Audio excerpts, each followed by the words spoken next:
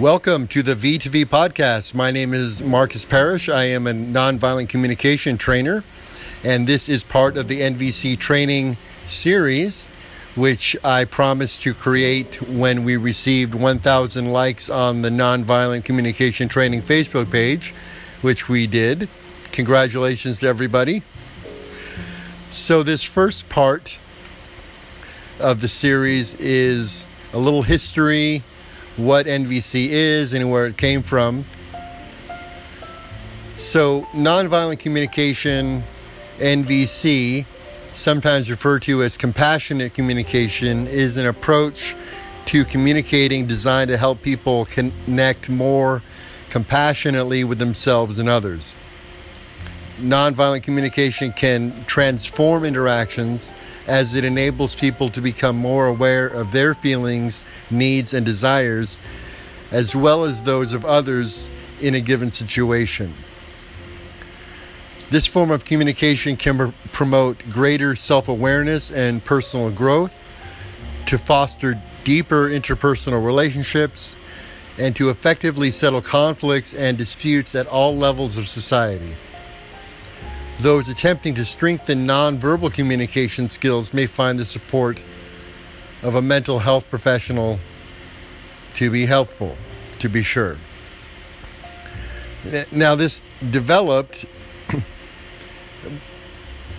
in the 1960s by Marshall Rosenberg, and it's based on several core assumptions.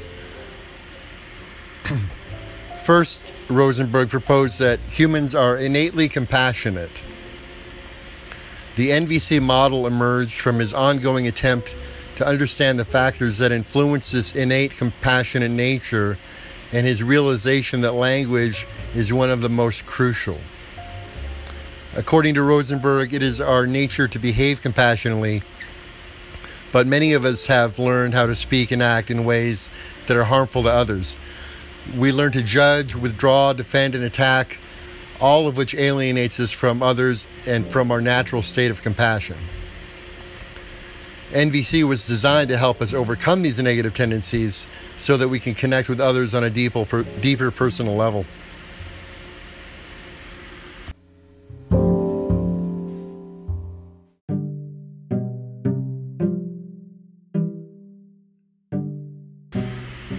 NVC was designed to help us overcome these negative tendencies so that we can connect with others on a deeper personal level.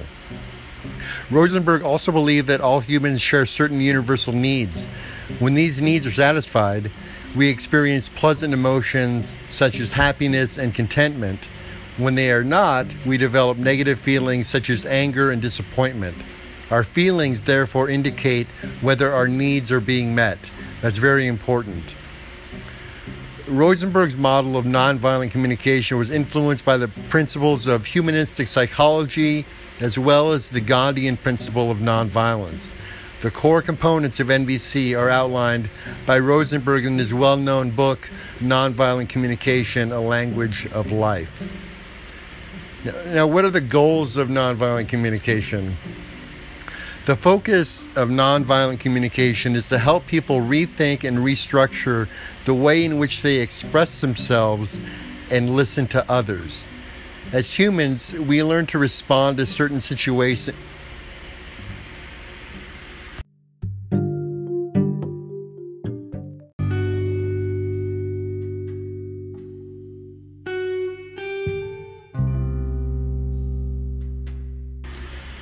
As humans, we learn to respond to certain situations in an automatic manner. When asked, "How are you?" for example, the automatic response might be, "I'm fine," although this might be far from the truth. Such habitual responses are functional in that they help conserve time and cognitive resources and allow us to react quickly in emergency situations. Nevertheless, they prevent us from being truly authentic. The end goal of NVC is to develop a mutually satisfying exchange, one in which the needs of all parties involved are met through compassionate giving. The principles of NVC serve a dual purpose. They allow people to become more aware of what they are perceiving, feeling, and wanting, in a given moment, while also helping them become more attuned and empathetic to the needs, emotions, and circumstances of others. As a result, people are able to replace their habitual reactions with more conscious and honest responses and interact with others in a more respectful and empathetic manner.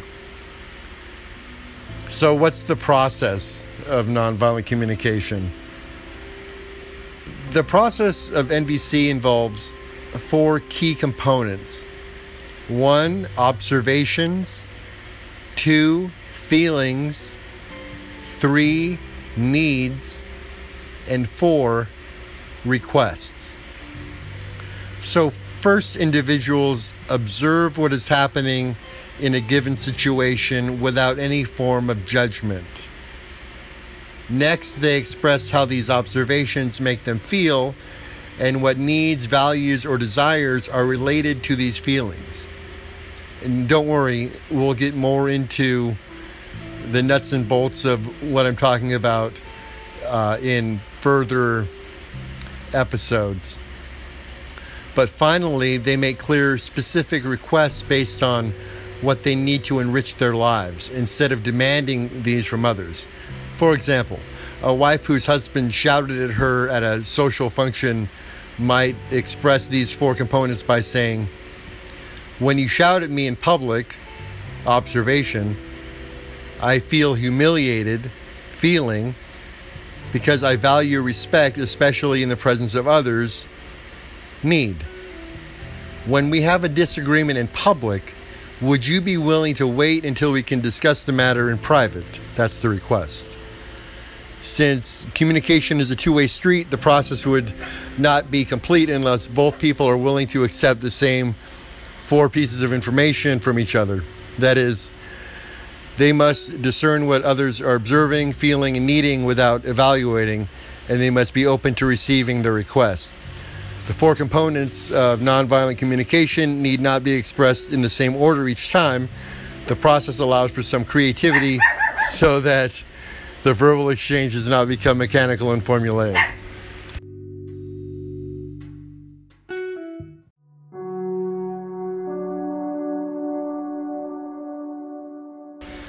Now, the 4 components of NVC need not be expressed in the same order each time. This process allows for some creativity so that the verbal exchange doesn't become mechanical and formulaic. So what are some nonviolent communication techniques and exercises? Well, there's no one set of tools available for teaching nonviolent communication. However, some techniques and exercises are common. For example, in the initial stage of training, a list of judgments, needs, and feelings may be given to participants so they can learn to distinguish between them and respond more accurately. I will post a list of judgment, needs, and feelings in the show notes so that you can use them for reference. Now, participants may be asked to read, relate, or role play a conflict situation, after which they practice identifying the unmet needs of all persons involved. Their language reframing exercises can be employed to foster more honest expression of feelings and needs. Among other things, participants may be taught to watch for sweeping judgments such as "you always" or "you never," and replace these with more specific, concrete observations. We are taught to own our feelings. For example, "I feel," instead of blaming others for them, "you make me feel." And focus less on what we are, labels and diagnoses such as nerd and abnormal and weird, and more on how we actually are. We want to avoid language that is suppressive in the matter of choice, such as must, should, and things like have to.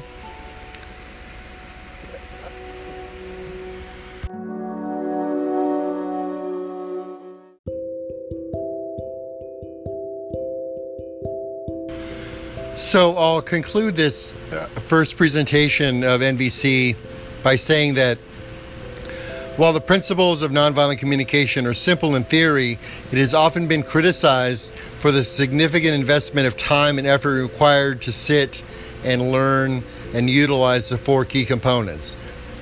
This concern is in light of the fact that it might take several rounds of nonviolent communication for a conflict or dispute to be resolved. Now, nonviolent communication also requires that we clearly and honestly express our feelings. However, as humans, we do not always have a clear understanding of our complex emotions. Furthermore, a given observation may trigger multiple conflicting emotions, making it difficult to express what we are feeling and needing in that moment. And finally, the success of NVC is also dependent on an individual's ability to display empathy. However, this capacity may be reduced in some individuals, such as those experiencing narcissistic tendencies or other mental health issues that affect empathy. That being said, I've been doing this for 16 years. I find it extremely beneficial in my own life and in the lives of others that I share this with and teach how to communicate in this fashion. It's very rewarding and life-affirming, and I would suggest that you give the video a like, hit that subscribe button, and we will continue on with the nonviolent communication training videos. The next one will get more in-depth into the specific techniques and go through each point more methodically. This has just been kind of an introduction to get you more familiar with what it is that we're actually talking about. Thank you so much for listening. My name is Marcus Parrish. Have a great day.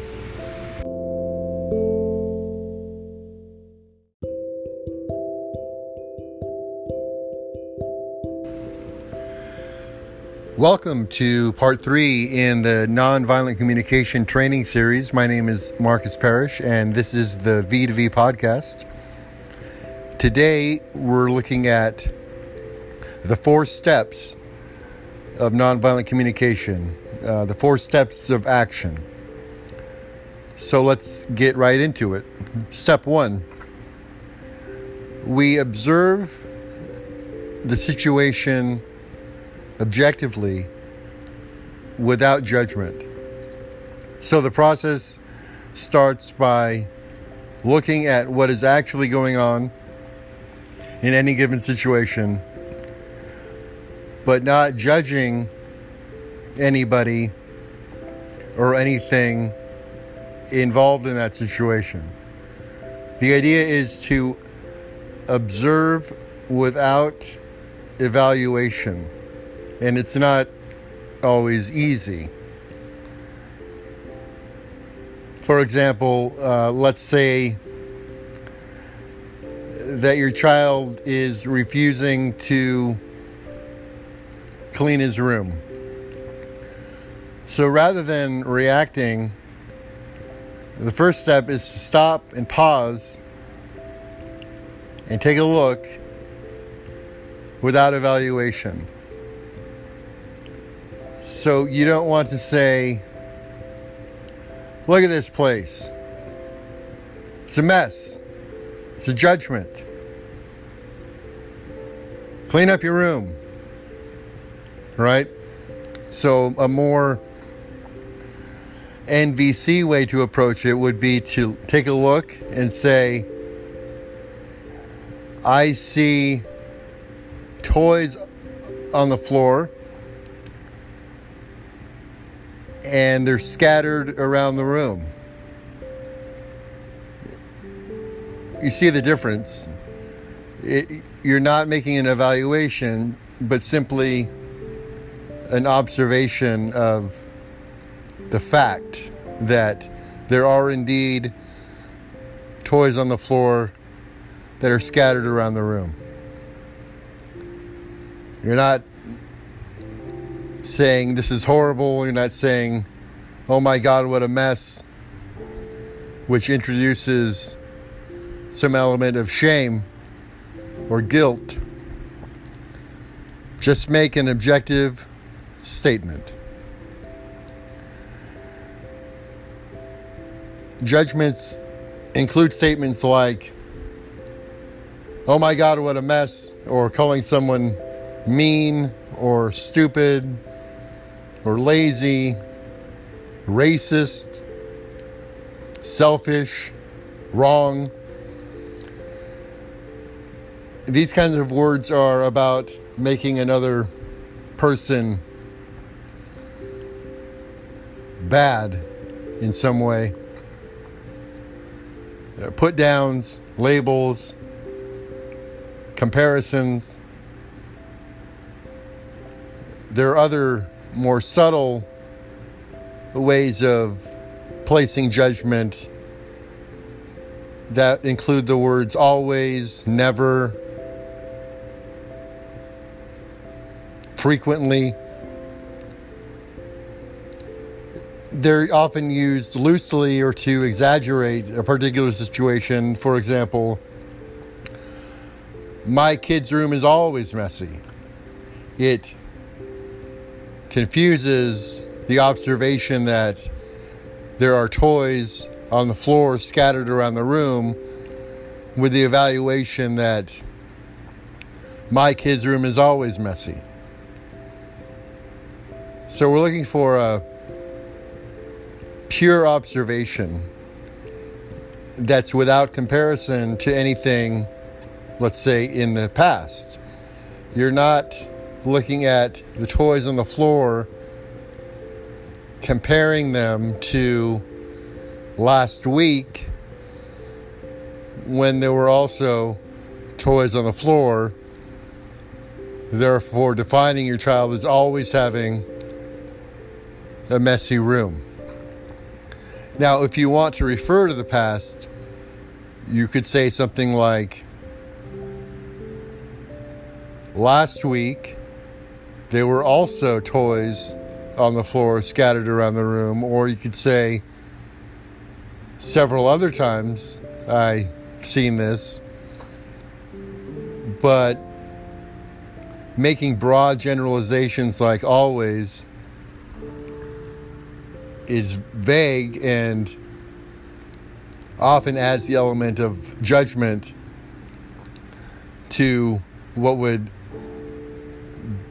be a normal objective observation. So learning to just look and observe without judgment can be tricky. It's one of the hardest steps in this process, because most people are used to moving from seeing something, observing it, to immediately evaluating and comparing and then judging immediately, very quickly. So learning to just observe a situation can mean pausing and looking at the entirety of what's going on more carefully. You don't want to be in a hurry in order to accomplish this step. For example, if someone shoots someone on the street and you see it, you observe the entire process, not simply the shooting. Who was speaking? What was said? Were there other things happening? Was there a fight? What happened afterwards? And so on. Once you have making a non-judgmental observation, only at that point are you ready for the second step in this 4-step process. And next time we'll be talking about how to identify a feeling in step 2.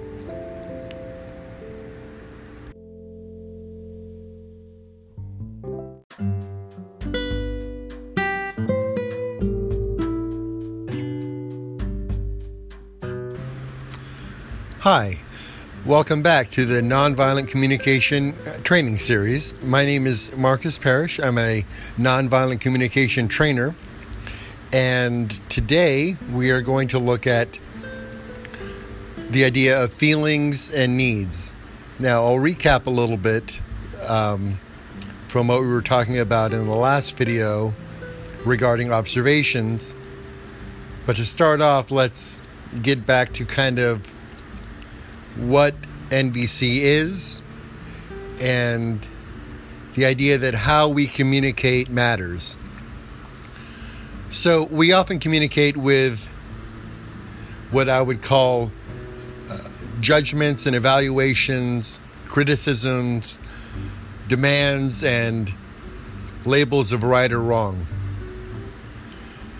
Speaking and thinking in these ways can often lead to inner turmoil, which often evolves into sadness, anger, or in some cases even physical violence.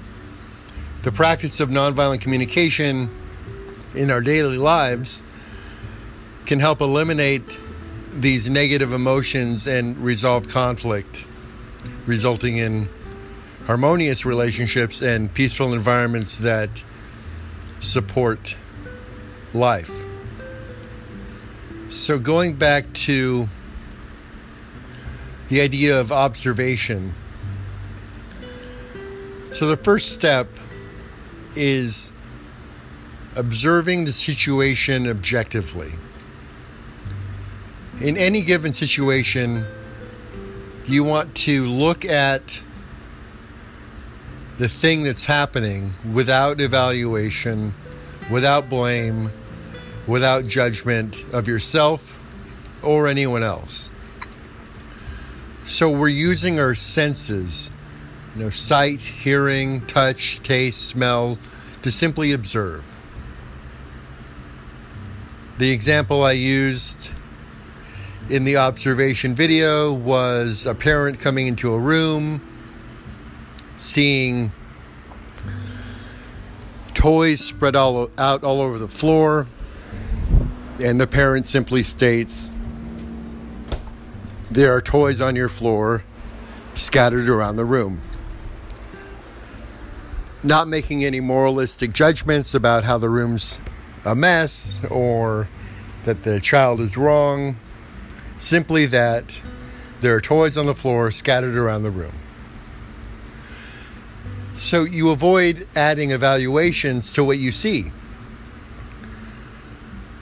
Now, some people may not agree on evaluations, but objective facts can give us a mutual point of agreement to talk about. You literally can't argue that there are indeed toys on the floor scattered around the room because it's an observable fact that is really happening. So step 2 is stating how this observation is making you feel. The feeling is different than thinking. Instead of applying judgment or criticism or blaming yourself, your child, anybody else, you identify and express how your observation, for instance, of toys being on the floor scattered around the room, is making you feel. The goal here is not to shame anyone else, but to help identify what you or the other person may be feeling at any given moment. So going back again to the child with the toys on the floor. So you can state what you observe and how you feel by saying, "I noticed that there are toys on your floor scattered around the room again. I'm afraid this might affect your safety, for instance. Alternatively, you can say, I see toys on the floor. How are things going? You can guess the feelings. You can literally guess the feeling and be wrong, and what happens is the other person will very often, if you guess wrong, if you say, hey, I see toys all over the floor, are you feeling sad? The child may say, no, I'm feeling bored, perhaps. It works much better than the idea of making a more general statement like, how are you? Because the other person may not be able to, they may not have the skills to figure out how they're really feeling. If you pinpoint it, it's much more easy for the other person to gather their feelings and evaluate them in a more clear way so that they can recount to you how it is that they are actually feeling. It's quite valuable. So feel free to guess. The next thing we want to do is connect with a need. You want to connect the observation and feeling with a need that isn't being met. So what's happening and how we're feeling are a result of needs that aren't being met, such as food, trust, love, understanding. The reason why people feel unpleasant or unhappy is because they have needs that are not being satisfied. And sometimes they may not even be aware of the need because they can't identify the feeling that connects with that need. So we're here to help them. When connecting your observation and feeling with a need, you can state your need of your own or try to guess what the other person needs. So again, in the case of the child with the toys on the floor, you can say, I've noticed that you've had toys on your floor since last week, or again, that's the observation. I feel worried, that's the feeling, because I want you to be safe in your room. The safety is the need. Observation, you see the toys, you're feeling worried because you need your child to be safe and not trip or step on the toy, or perhaps other people coming into the room and becoming injured by, in fact, stepping on the toys all over the floor.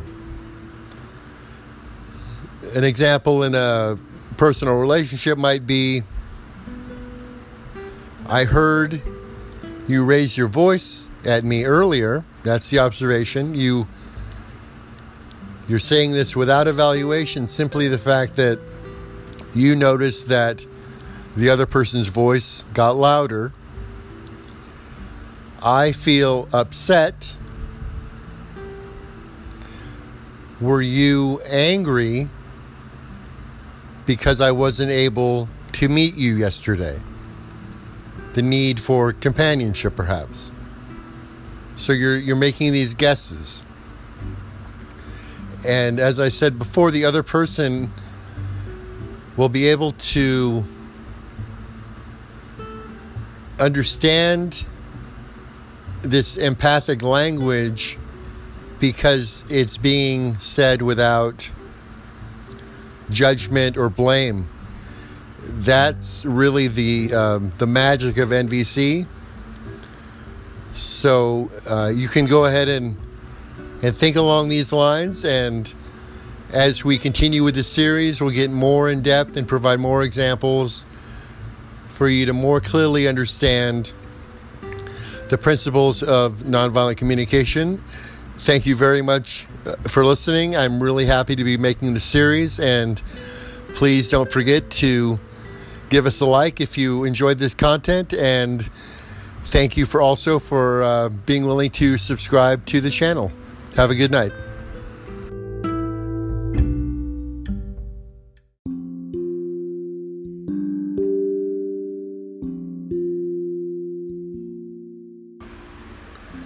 Hi, welcome to the V2V podcast Nonviolent Communication Training Series. This talk is about the concept of anger.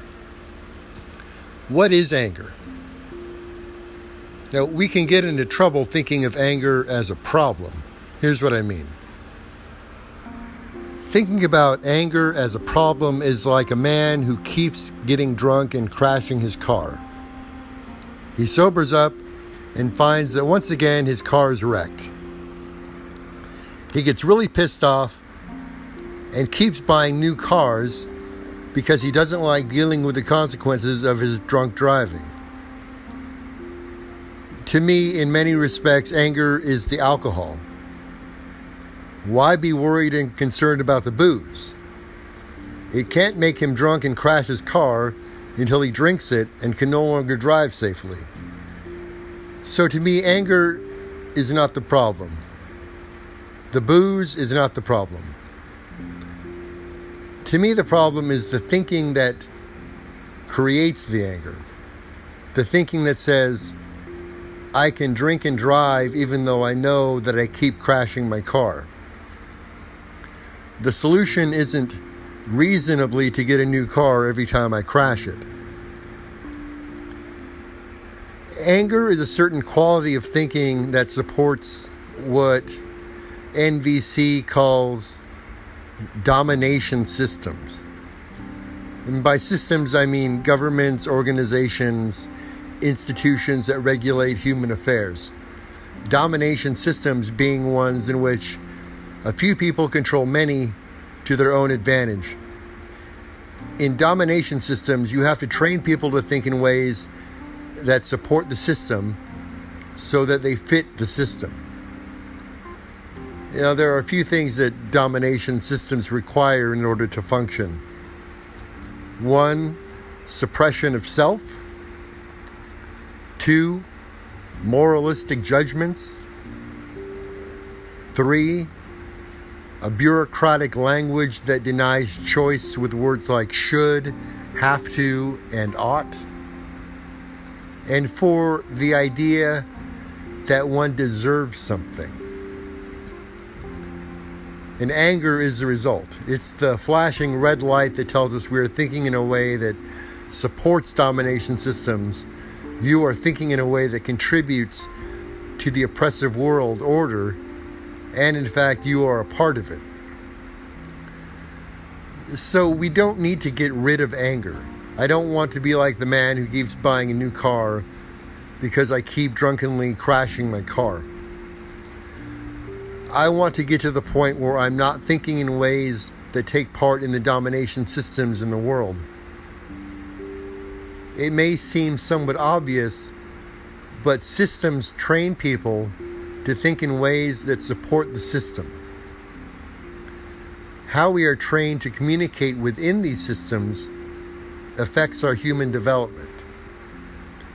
We've all been trained to be either sheeple or bullies.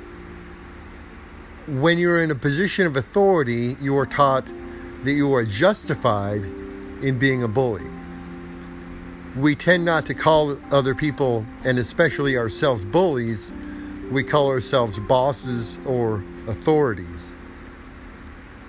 Within these domination systems, those in charge are given power, legal or social or both, in order to force through the system of what you deserve or do not deserve. We tend to look towards punishment, rewards, blame, and manipulation to get others to do things. punishment, make people suffer. It's to get people to change. First, you have to get people to see how awful they are. And one of the first things a child is taught is to say sorry. The parent says, say you're sorry. The child says, I am sorry. The parent says, no, you're not really sorry. I can see from your face you're not really sorry. The child begins to cry, I'm sorry. And the parent, I forgive you. You have to make people feel bad about themselves in order to get them to repent.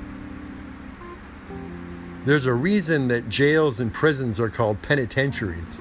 We have this language that confirms how evil or bad someone is with words like good, bad, right, wrong, abnormal, retarded. The words that make others wrong. And they make you wrong too. So we get back to this idea of anger, that anger is not the issue. The issue for me is the thinking that produces the anger. The alcohol that gets you drunk can't crash the car. Something in this problem must be made enjoyable. If violence isn't enjoyable, the domination systems won't work. When the violence is enjoyable in any form, anger, the human feeling that results from this, to liberate ourselves from our anger means to liberate ourselves from domination systems. It's a fairly radical idea. It's a transformation in and of our thinking. We have universal human needs. They're all the same. Food, shelter, clothing, love, play, sexual drive, etc. We also have a great alarm system that alerts us when our needs are not being met. It's a motivational system called feelings. Feelings tell us when we are or are not getting our needs met. For example, if my need for food is not being met, but I don't have any feelings of hunger, then I starve. It's clear that feelings are very important. They alert us to get our needs met. When our needs are met, then we have pleasureful feelings to celebrate. It's a comprehensive and natural system. We are in a life-serving system. We want to serve life. We want to train people to think in this way, to think in terms of feelings, in terms of needs, and need-fulfilling actions. If I'm hungry and I feel hungry, I eat to satisfy that need, and then the feeling is one of satisfaction. This is basically what nonviolent communication is all about. If you want to serve life, you want to create life-serving systems. We need to really be conscious moment by moment. We need to be as smart as dogs. Now, maybe it's okay to have opinions about the world, the situation, the politics, but if you're starving to death, you need to get some food. So let's really focus our consciousness on our human needs, feelings, and these need-fulfilling actions. Anger tells us that we have a need that isn't getting met. Anger and his cousins, depression, guilt, and shame, are all a part of that domination system. Anger tells us that we are thinking the bad guy is somebody else. With depression, guilt, and shame, we're the bad guy. These are the feelings that result from the thinking of domination systems. Anger.